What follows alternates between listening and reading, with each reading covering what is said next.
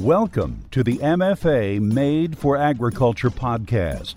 Here are your hosts, Adam Jones and Cameron Horine. All right, folks, welcome to another episode of the Made for Agriculture podcast. My name is Adam Jones. And I'm Cameron Horine. And we're talking crop protection products today. In the house with us, we've got Jordan Tomlinson. He is our director of crop. Sounds super important. Which is probably on par, but our director of crop protection here at MFA Incorporated. So Jordan, you want to give us a little background on yourself and career, where you've been, all that kind of stuff? Yeah. So the director role sounds more important than it is. I don't know about that, but yeah. So I started in the role in April this year. So I started right about the time that everything became short. Nobody told me when I came in it was going to be that short, so I jumped right into it. Yeah. Before that, I worked for MFA for 2 years and sold wholesale crop protection. Okay. Down in our Arkansas market. So sold to independent customers out of the Truman warehouse. Prior to that, I worked for UPL, which was a chemical manufacturer based out of India. Okay. So they make a lot of post-patent, one of the largest post-patent generic companies in the market. I got you. Yep. I got you. Okay. Well, good. I'm sure as soon as I said something about having the director of crop protection on the podcast, everybody probably figured out what our topic today was going to be.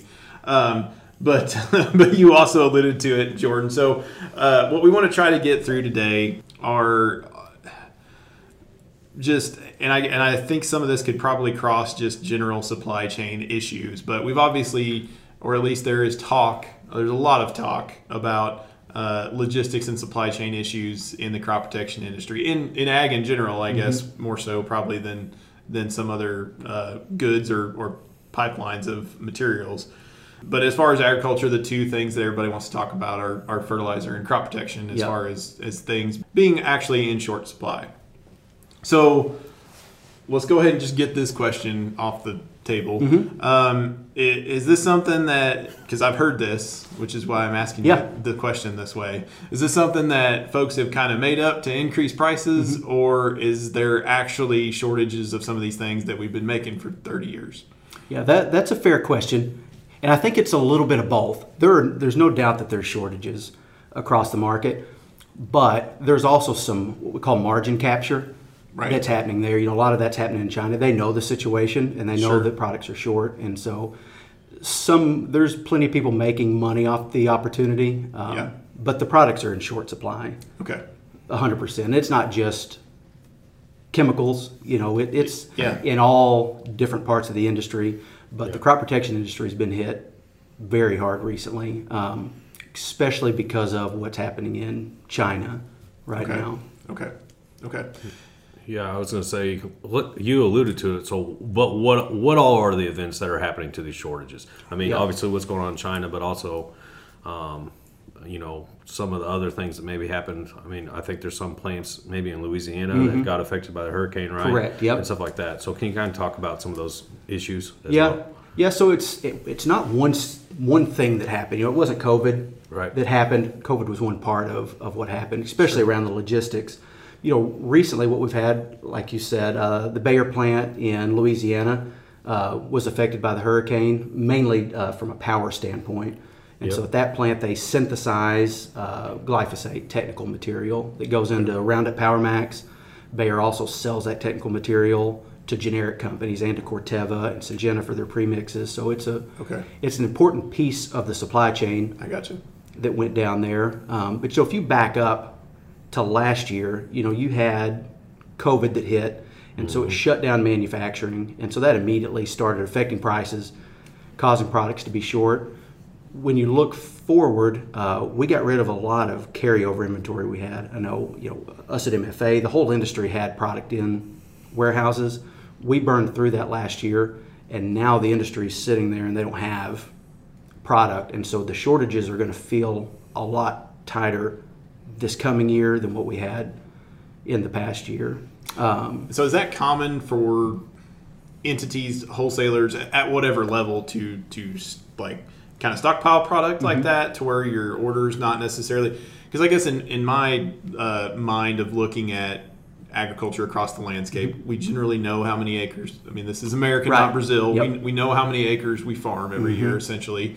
We know most of those acres, how many applications of glyphosate Yep. we use. So I'd say on a continental scale, we have a pretty good idea of how many gallons of the product are being applied to the landscape each year. Yep. And so it's hard for me to look at a shortage, I guess, because I'm like, well, we know kind of what we need, right, for the entire chain. So is that normal for a wholesale level or any level, I guess, to kind of build up like that and then pull through that and then make Yeah. a big order at once, or is it more? Do you guys do more like I'm going to order this much every year, no matter what? Yeah, it's so to answer your question, there's always traditionally been inventory in warehouses. We have a weird dynamic this season, where it's short. But traditionally, you've got Bayer and you have BASF. You have all of these companies. Their big initiatives in the off season is to get their product in the warehouse, because if the product's in the warehouse, they already have the sale, and so we don't roll out of a summer season before Bayer, BASF, Syngenta are putting out early fill programs for the following year. So there's always a 20 to 30% inventory level in the channel. I got you. And so this year is unique because we don't have that. We don't have these fill programs. We don't have the products to fill. Right. Okay. And then, like, what level is that coming from? Is it, and you just alluded to the fact that sometimes the base ingredients for these are made in the same plant. Yep. But I guess does that include generics? And we all know the main chemical companies. BASF, Corteva, Bayer. Is it the kind of the big ones and the generics as well, or is there a shortage worse on one end or the other of that? Really the shortages they're across the board. So if you look at the crop protection market, there's only a handful of active ingredients. We have 1,000 different products, but just a handful of active ingredients. Right. And so many of those active ingredients, the majority come from China or they come from India. Recently in China, yellow phosphorus plants have been shut down due to carbon initiatives. So I'm sure everybody's aware of the situation in China. So China accounts for 50% of carbon emissions globally. Right. And so they have huge initiatives now to try to lower that. And by doing that, they're shutting down these industrial plants. So in China, you have 4 provinces that make all of the glyphosate and glufosinate, so the Liberty and the Roundup technical material. Okay. And this past month, 3 of the 4 were shut down, and then at one point, all 4 were shut down.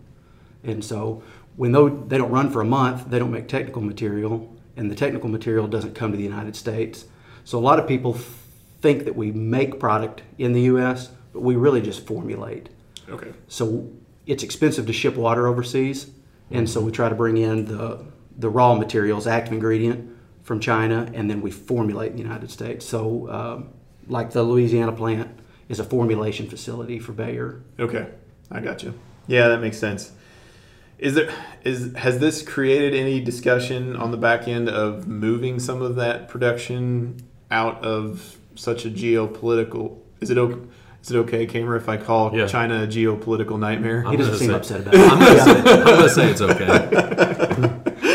We might get our hands slapped. Yeah. Has there been any discussion of moving some of that out of that geopolitical nightmare? There's been a lot of manufacturing moving to India. Okay. Over China, only because they're not facing a lot of the same challenges. It's going to be hard to see a lot of that move to the United States just because of the cost of production, and we don't have the availability of the product. Right. The raw goods. Right. Then you're shipping the raw goods versus the formulated. But we have seen a lot of people moving those technical facilities to India and some other places instead of China. Okay. Yeah, that's interesting. It's crazy because it's stuff that, again, we've been spraying for 30 years. I mean, it's not like this is a brand new product. We just don't have it yet. One of those kind of deals. There's been so much consolidation in that market. You used to have so many manufacturers of glyphosate technical material, and now you really just have 2 or 3 big manufacturers, and so they really can take advantage of situations like this. Right. When we start having shortages, we talk about capturing that additional margin. They're more able to do that because there's not competition in that manufacturing market. Right. Yeah, I mean, it's one of those things that, I've heard it a couple times this fall. People are saying, they're like, I've called around and tried to find it and blah, blah, blah, and they're like, I don't even care what price it is. I just need to find it. Yeah. Like, who would have thought 18 months ago, even closer than that, probably, that anybody would be having that discussion. They'd be arguing over, whatever company is going to sell me glyphosate at $13 a gallon, and this guy's going to sell it to me at 11, and heck, with that guy is going to sell it to me for 13. Yeah. It's crazy that we've kind of come to this point where people are not even looking at the price. They're just like, can we get it? Yeah. Now they're like, oh, $44, okay, I'll take it. Yeah, I'll take as much as you can give me. It's pretty wild. Yeah, it's a weird time. We like for manufacturers to bid on our business at MFA. And we're in a weird spot now where we're dependent on all of them. Just like a grower this year is going to be dependent on all of their providers for inputs, because there's just not enough to go around, and it's definitely going to be short. Glyphosate will be one of the shortest. Okay. This coming year, glufosinate, Liberty and Interlines, the generics, they look like they're in a little bit better position. Okay. Than the glyphosate tech. Huh. How good of a position do you feel like they look like? I'm going to put you on the spot. Yeah. Here at the end of October 2021. Hold on, Cameron. The mic is still on. I'm just kidding, Jordan. It looks good, but I don't want to put a number on it. That's the whole thing. That's a good way to cover yourself. With these markets is, everybody's only as good as the information that they're getting.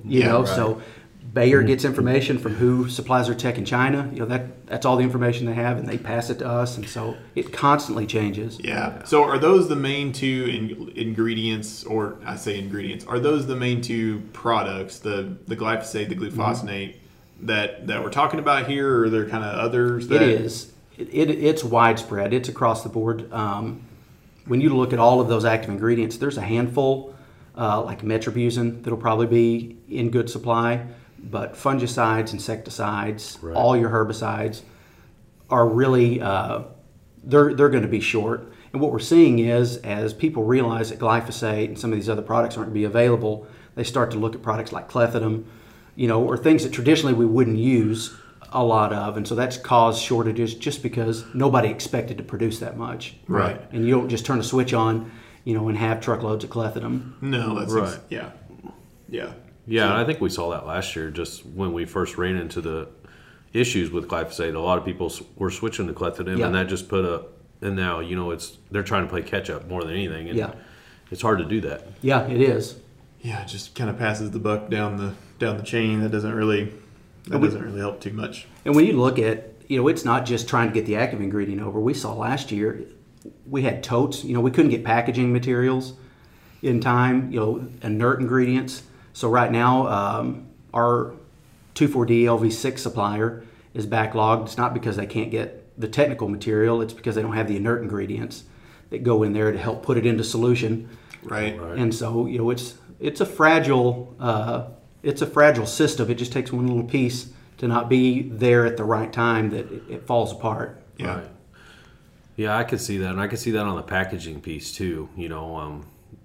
Some of these products, all these products come in jugs. I mean, we get totes and bulk fill on some things, but there's certain products that just doesn't make logistic sense. And so when you run into issues like that, that can also be a backlog. Yeah. So, and there's a lot of pricing inconsistency. We have suppliers that will purchase, Paraquat has been a big one, so active ingredient in gramoxone. Right. So as it's coming from China overseas, there's a price that Syngenta will have agreed, coming out of Shanghai. Before it gets to the United States, they'll call and say, hey, what we agreed on, now it's twice as much. And you either have to buy it or somebody else is going to come there and buy it. And so a lot of these products that we used to be able to depend on, this is our price for the season, we don't know until the product physically hits the warehouse. Right. Yeah, that's pretty wild. So we're talking about this. It's still October for the next couple days, I guess, here.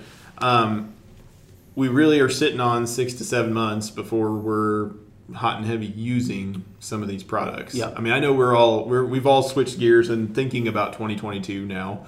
But the reality is, it's May or June before a lot of these applications get made. Yep. What can we do in that amount of time? Are the manufacturers working to, because I assume, I don't know what, and maybe you can go into this a little bit too, like what the lead time is from a product originated, say, in that Bayer facility or wherever, but how long before that hits the warehouse and hits the tank of a sprayer somewhere? Yeah. But can we close the gap in the next 6 months, basically? On some products, I think we will. One issue that we're seeing is there's only so much capacity at these formulation facilities, and so if you're a company and you're selling product, you're going to focus on products that make you the most money. Sure. Glyphosate and glufosinate aren't the products that make you the most money. And so what we're seeing is they're starting to prioritize these products that they're going to be able to have, a higher profit margin on. And so I worry that we get 6 or 7 months into the season, and I still think that all those same challenges are still going to be there. Us as MFA, we should be in one of the better positions. So we're a member of TENCOS, which is a large buying group, the largest in the United States. So we have a little bit better insight and a better position that we can take on products. But it doesn't mean that we're not going to come up short in some places on what our customers want. We'll always have solutions. Sure, sure, yeah. Well, I think that's the takeaway, is that there's always going to be solutions. Guys want clean fields. We can make sure that happens. We may have to be a little bit more creative in how we do that. Okay. And so when you say some of the things that have the higher profit margin or that make the companies more money, I mean, are you talking about some of the residual products there, or like what? Yeah, so fungicides are huge. Okay. So, in the crop protection space, fungicides are good for Syngenta. They're good for all of those manufacturers as far as profit centers. I got you. And so, we saw a big push on fungicides last year. They're anticipating another big push on fungicides this year, so they're prioritizing space for those. Those pre's and residual products are big, and then a lot of these mixes are always good profit centers for these companies. Yeah. And that's another thing that I think that guys should look at, and we've talked about it some, Cameron, but products like Sequence, Halex GT, you may get your glyphosate, but it may be in some kind of a mixed form with another product.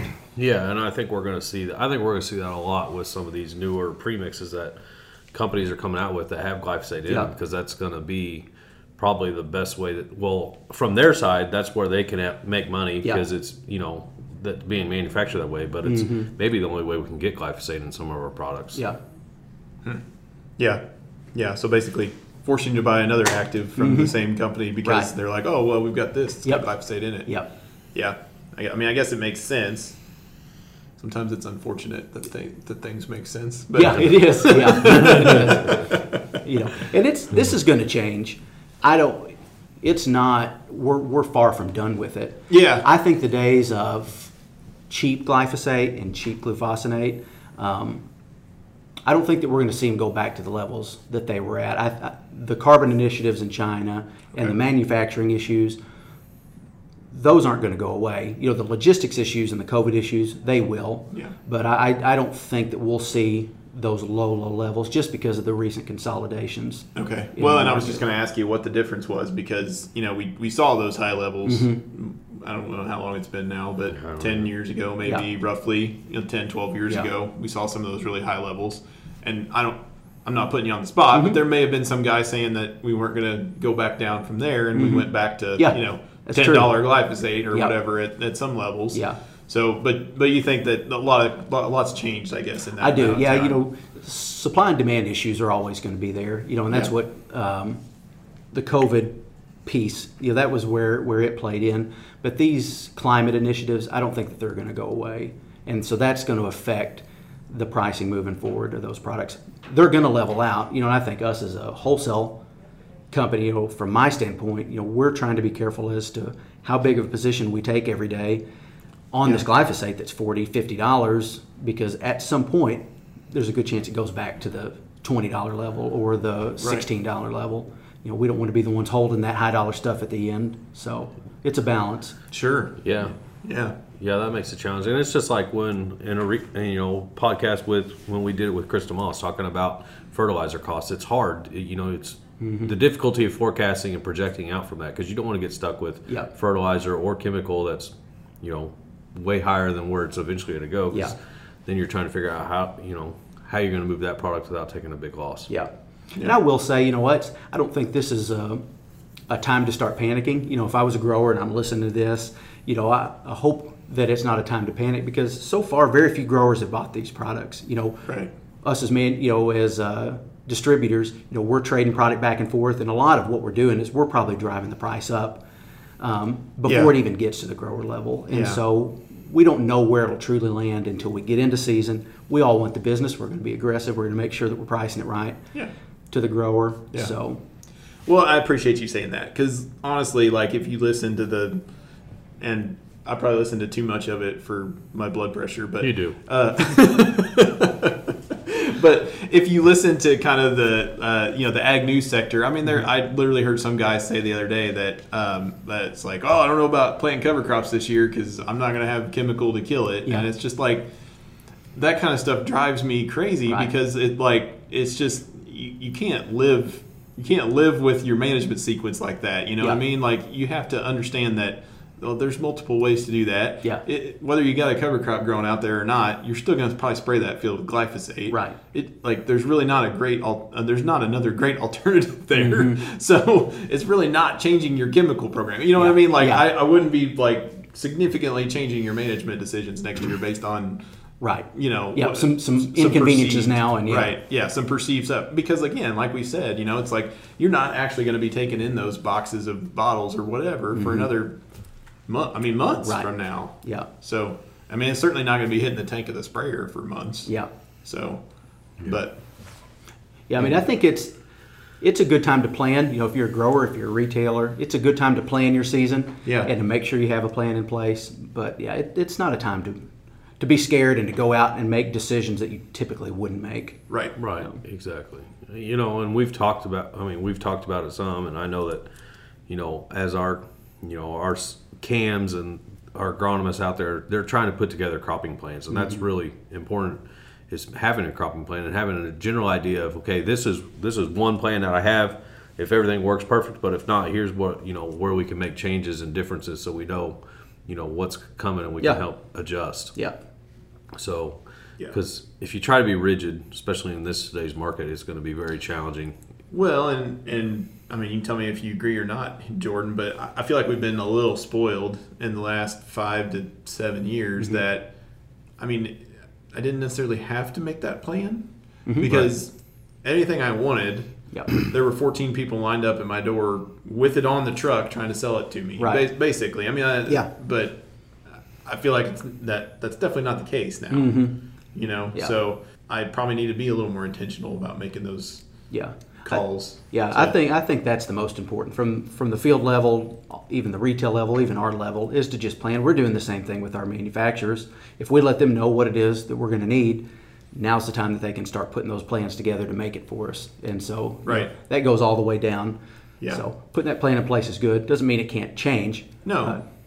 And working with your industry partners, I think we tend to sometimes look at manufacturers, at wholesalers, at we scowl because we think about the price differences and those kind of things. But those folks really are our partner from the grower side. I mean, honestly, if they can't get me what I need, then I'm in trouble, right? Yeah. So I mean, that's not necessarily my adversary. That is my partner. Yeah. And I think communicating as much of that information across that gap as you possibly can to say, whatever. Back to my cover crop example. I've got 200 acres out. I'm going to need this many pounds of active an acre to terminate that. Yeah. Just don't need it right away, but I want you to know that I need it. That those kind of conversations are probably what I would say just need to happen more often. So, we saw it last year. This past season, we had Liberty shortages, and we had a lot of shortages. There was a lot of good communication. That was happening. Yeah. I don't want to go out too far on a limb and say that we didn't miss any business, but I think MFA as a whole did a great job moving product where we need to move it. We got it put in place, and we'll do that again. I mean, we've got a good supply chain system and a good group of people, and we've got the infrastructure in place, the bulk systems in place. Right. So. Right. And these are bulk system products that we're talking about here. Yep. I mean, these are not something that you only need a 1 gallon jug That's of right. somewhere. Yeah. Yeah. And we've tried to be very intentional as far as how we purchase. We've moved a lot of products to bulk, and we've immediately placed all our orders for empty totes. So there's no excuse to not be able to fill that stuff up. this year and be waiting on somebody else to do it. Yeah. So Yeah. easier to control when you've got a bulk tank full of product and you have the tanks to fill. Yeah. Absolutely. Yes, that makes all sorts of sense. And if time is a constraint, we'll send Cameron down there and he'll fill totes up. Yeah, he's that's happy to fine. do Sure. it. Yeah. Hashtag team spirit. That's right. Yeah, that's right. One thing I think I talked about a little bit. What is the kind of the lead production time? Like, I mean, is on stuff like if they can ramp up production, or if we do end up ramping up production a little bit, I mean, how long does that take to get to where it's going, essentially to one of our warehouses or whatever? Yeah, so it depends on the product. Okay. A lot of times, so glyphosate, as an example, from the time it leaves, technical materials made in China, by the time that it gets to the United States, and is shipped in, it's usually start to finish 6 to 8 week Okay.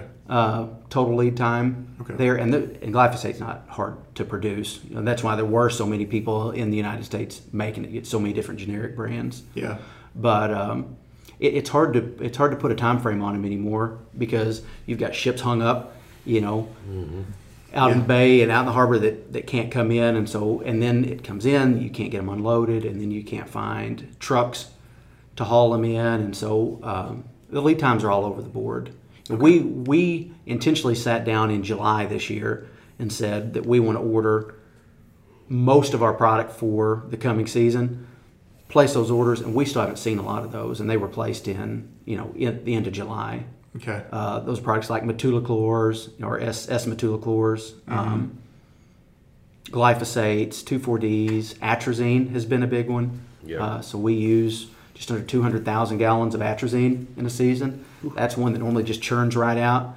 And, we were expected the first time to get it in August, and then it was September. And now it looks like maybe we'll get a little in December, but probably going to be January or February. Yeah. So, Okay. Well, I'm not asking you to make any enemies here, but of kind of the majors, are there any of them that are in a better or worse situation from a supply availability standpoint? yeah, if you look at national retailers, Nutrients and Helena's, I'm biased obviously towards MFA. I feel like we're in a little better position because of our Tincos relationship and the way we buy from multiple manufacturers. You look at somebody like Nutrien and their glyphosate. I believe it was Makazi was their house brand that they have. So they manage their own brand of glyphosate, which is typically from one producer, Right. that's making that. So they're not as diversified out in the market as we have the ability to be. I got you. And so that helps in times like these. Yeah. So what about like the Cortevas, the Bayers? Like are there any of them, like, or the Valence or whoever, like, are there any of them that are like, oh, yep, everything we sell, we've got? Yeah. Or like, are there ones I'm not afraid to make enemies in this one, because there are definitely, we have manufacturers that have done a very good job. I'd say Syngenta did a really good job for us last year, and they have so far this year. They're very proactive to say, hey, this looks like it's probably going to be tight. Let's make sure we get yours locked in. On the other end of the spectrum would be Bayer. Okay. And again, I think that it goes back to they're only as good as the information that they're given. But I think as a whole industry, back in June or July, we knew that glyphosate was going to be short for this coming year, but Bayer wouldn't let us know that. They came out with an early fill program and said everything was going to be fine. And here we are at season, and it looks like Power Max supply is going to be 80% of what it was last year. Right. So, but they were letting people book an early fill program. Yeah. Yeah. And so it's just that makes it a little bit more of a mess from an MFA standpoint, from a distributor standpoint. If we know products are going to be short, I think we do a good job of saying, hey, this is what we have, and then we get with our leadership team and we make sure that we take care of everybody we need to take care of. But when we don't have that direction from our manufacturers, what happens is we get product in the wrong place, and then we get cut off, and we don't get to take care of everybody we need to. Right. Well, yeah. And I mean, I think it's just like the same as a grower placing an order with us. If they place an order with us and we don't say anything, we'll get it to you as soon as we can. Yeah.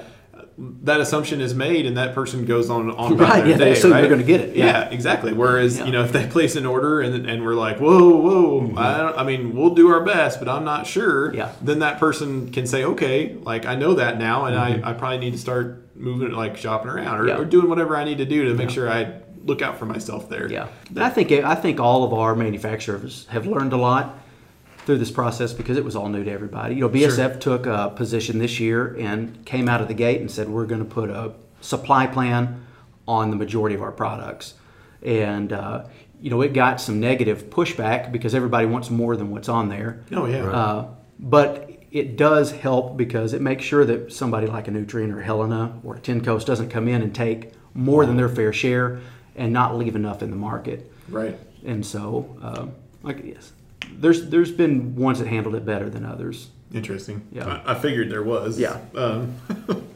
So, You know, and our generic suppliers, they're all over the board. You know, so many of them they're in and out of products year after year, I gotcha. and so it's a little bit more unstable.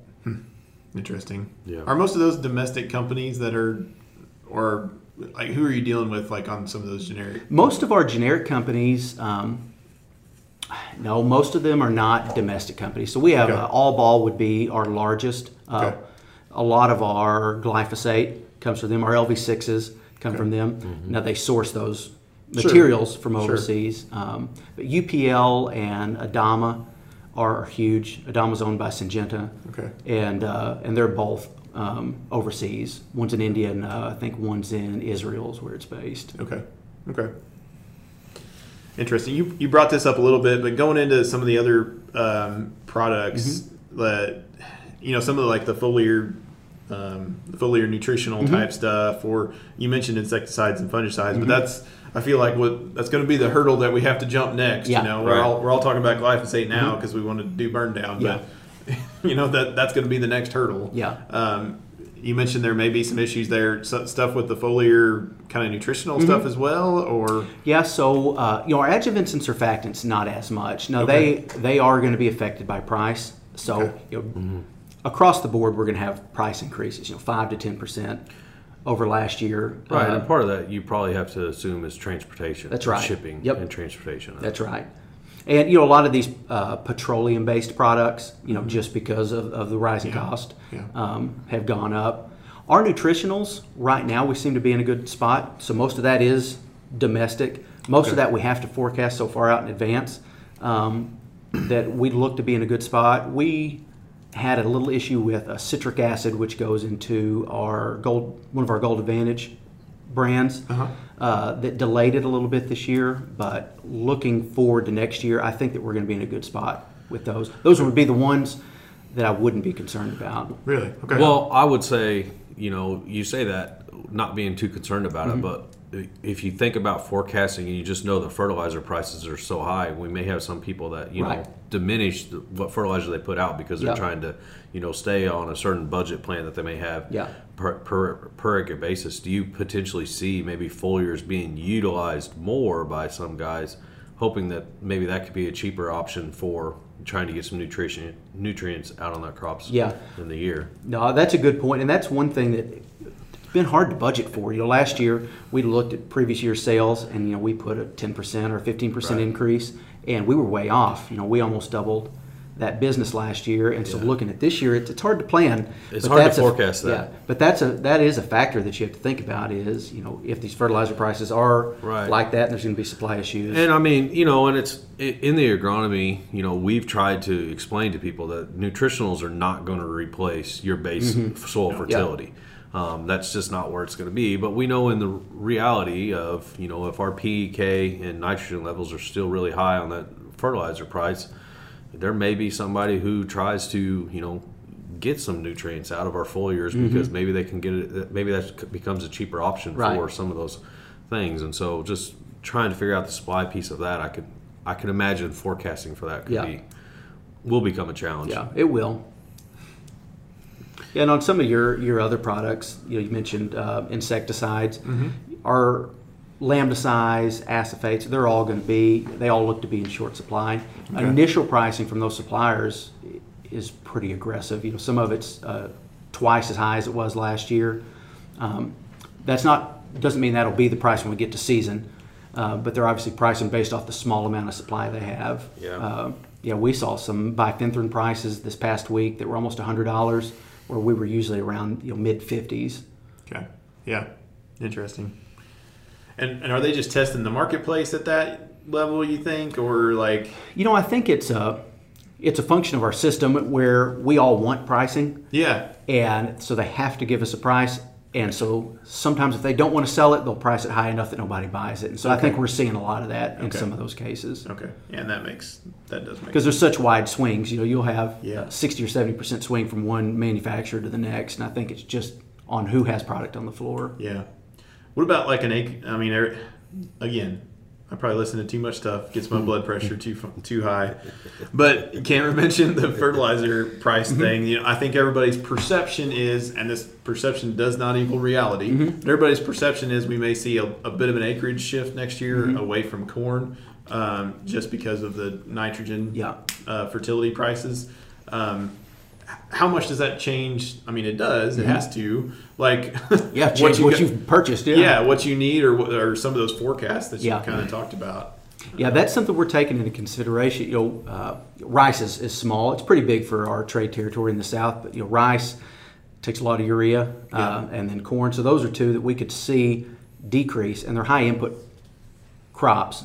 From a crop protection standpoint, and that's hard. It's hard to gauge. Sometimes I'm afraid to talk too much about acres swapping because I'm afraid that they'll just do it because people say it enough that everybody will think that they should. I am 100% on board with that because you hear it everywhere and you're like, I don't really know that many people do that, but at the same point, those things do happen, and when you.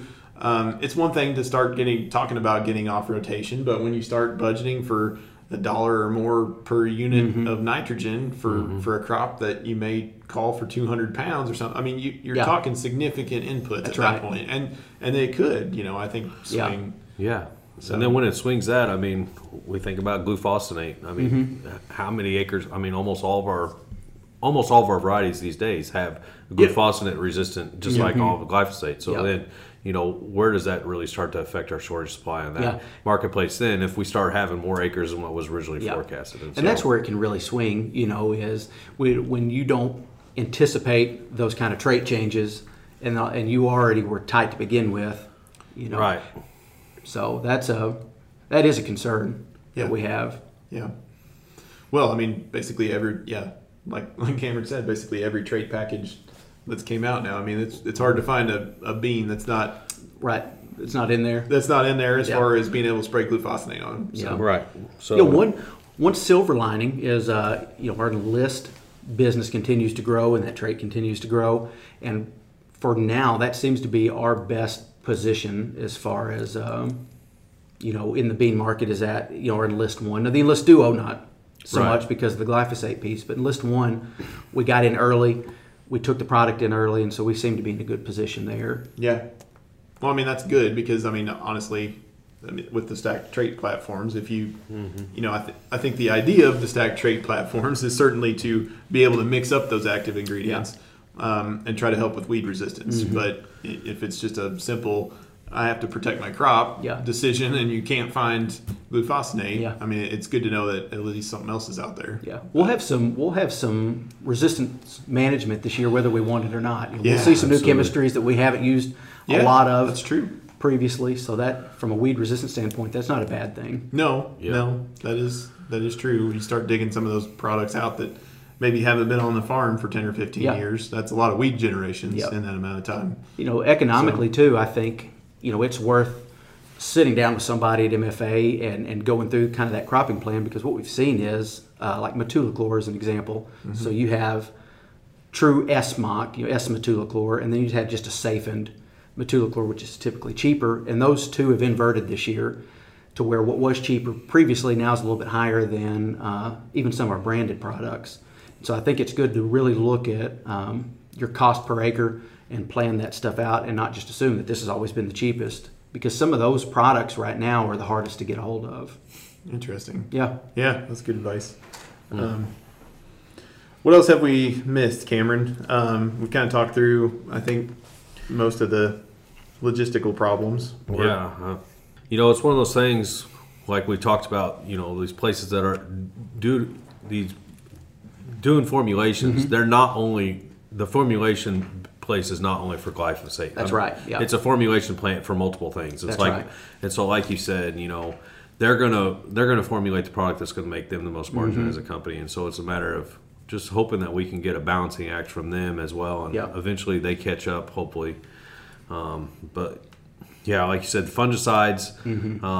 We did run into short supply with fungicides last year. Hopefully, as I was talking to Adam before we got onto this, fungicides and insecticides are two of those products that hopefully, we don't necessarily run into a big issue with, because there's one of those things that we're utilizing to help protect our crop, especially this next year when we know guys are probably going to be cutting things back anyways because of the way fertilizer prices are and stuff. If they utilize those products, they're trying to help protect the crop they have out there, and so hopefully we have product that can help those guys protect the crop that they have, so that they can, they can make money as a producer, so they can continue to buy products from us. So that's a good point. It's going to be challenging. Well, I think you both made good points on the planning, the sitting down. Don't make any assumptions this year. Go through that thing, go through that cropping plan very detailed. Figure out kind of what your rotation is going to be. I think we can generally forecast we can't generally forecast specific prices of some inputs, but I think we know as a general sense. We can look at the grain markets and make some of those kind of generalization discussions, even though some of that probably will continue to flux out as well. But you guys make some great points, and just, again, not cutting too many corners, sitting down, planning as much as we possibly can. Anything else you want to add, Jordan, before we kind of cut this off, as far as... like I said, you've made some great points. I appreciate all the explanations. You've passed along some really good tips to folks, for sure, things to be thinking about. Yeah, well, I hope the takeaway isn't that people get too concerned. I think do your due diligence. Make sure and plan is important. I don't see this ending this year. I mean, there's almost no indication that we're going to be able to get it fixed. So waiting around for a better price isn't always going to be the right thing to do. So as you get into season, have your plan, know what you're going after. Always do your due diligence and make sure that that you're getting a fair price. But I don't think that people need to wait to start looking at putting orders in, whether it's a grower or a retailer. Even if you don't have the product, if MFA knows what it is you need, it's going to be a lot easier for us to get it there when it's time to get it there. Right. That's right. Right. Well, thank you, Jordan, for coming in today. I know, you probably knew what we wanted when we walked in your office a couple weeks ago and tried to schedule something. But I think it's a good topic. It's something everybody's been talking about, and so I think passing along from kind of from our perspective what we actually see versus and just with the media as a general rule these days, you hear things. People aren't always so trusting of what they hear, which I completely understand. But we wanted to get you in here and kind of get your perspective of it from a more local level, and so we certainly appreciate your time. Yeah, appreciate you guys. Yeah, appreciate it, Jordan. Thank you. Thank you. Thanks, everybody, for listening today, and we'll talk to you next time. Thanks for listening to Made for Agriculture. Email comments and questions to podcast@mfa-inc.com.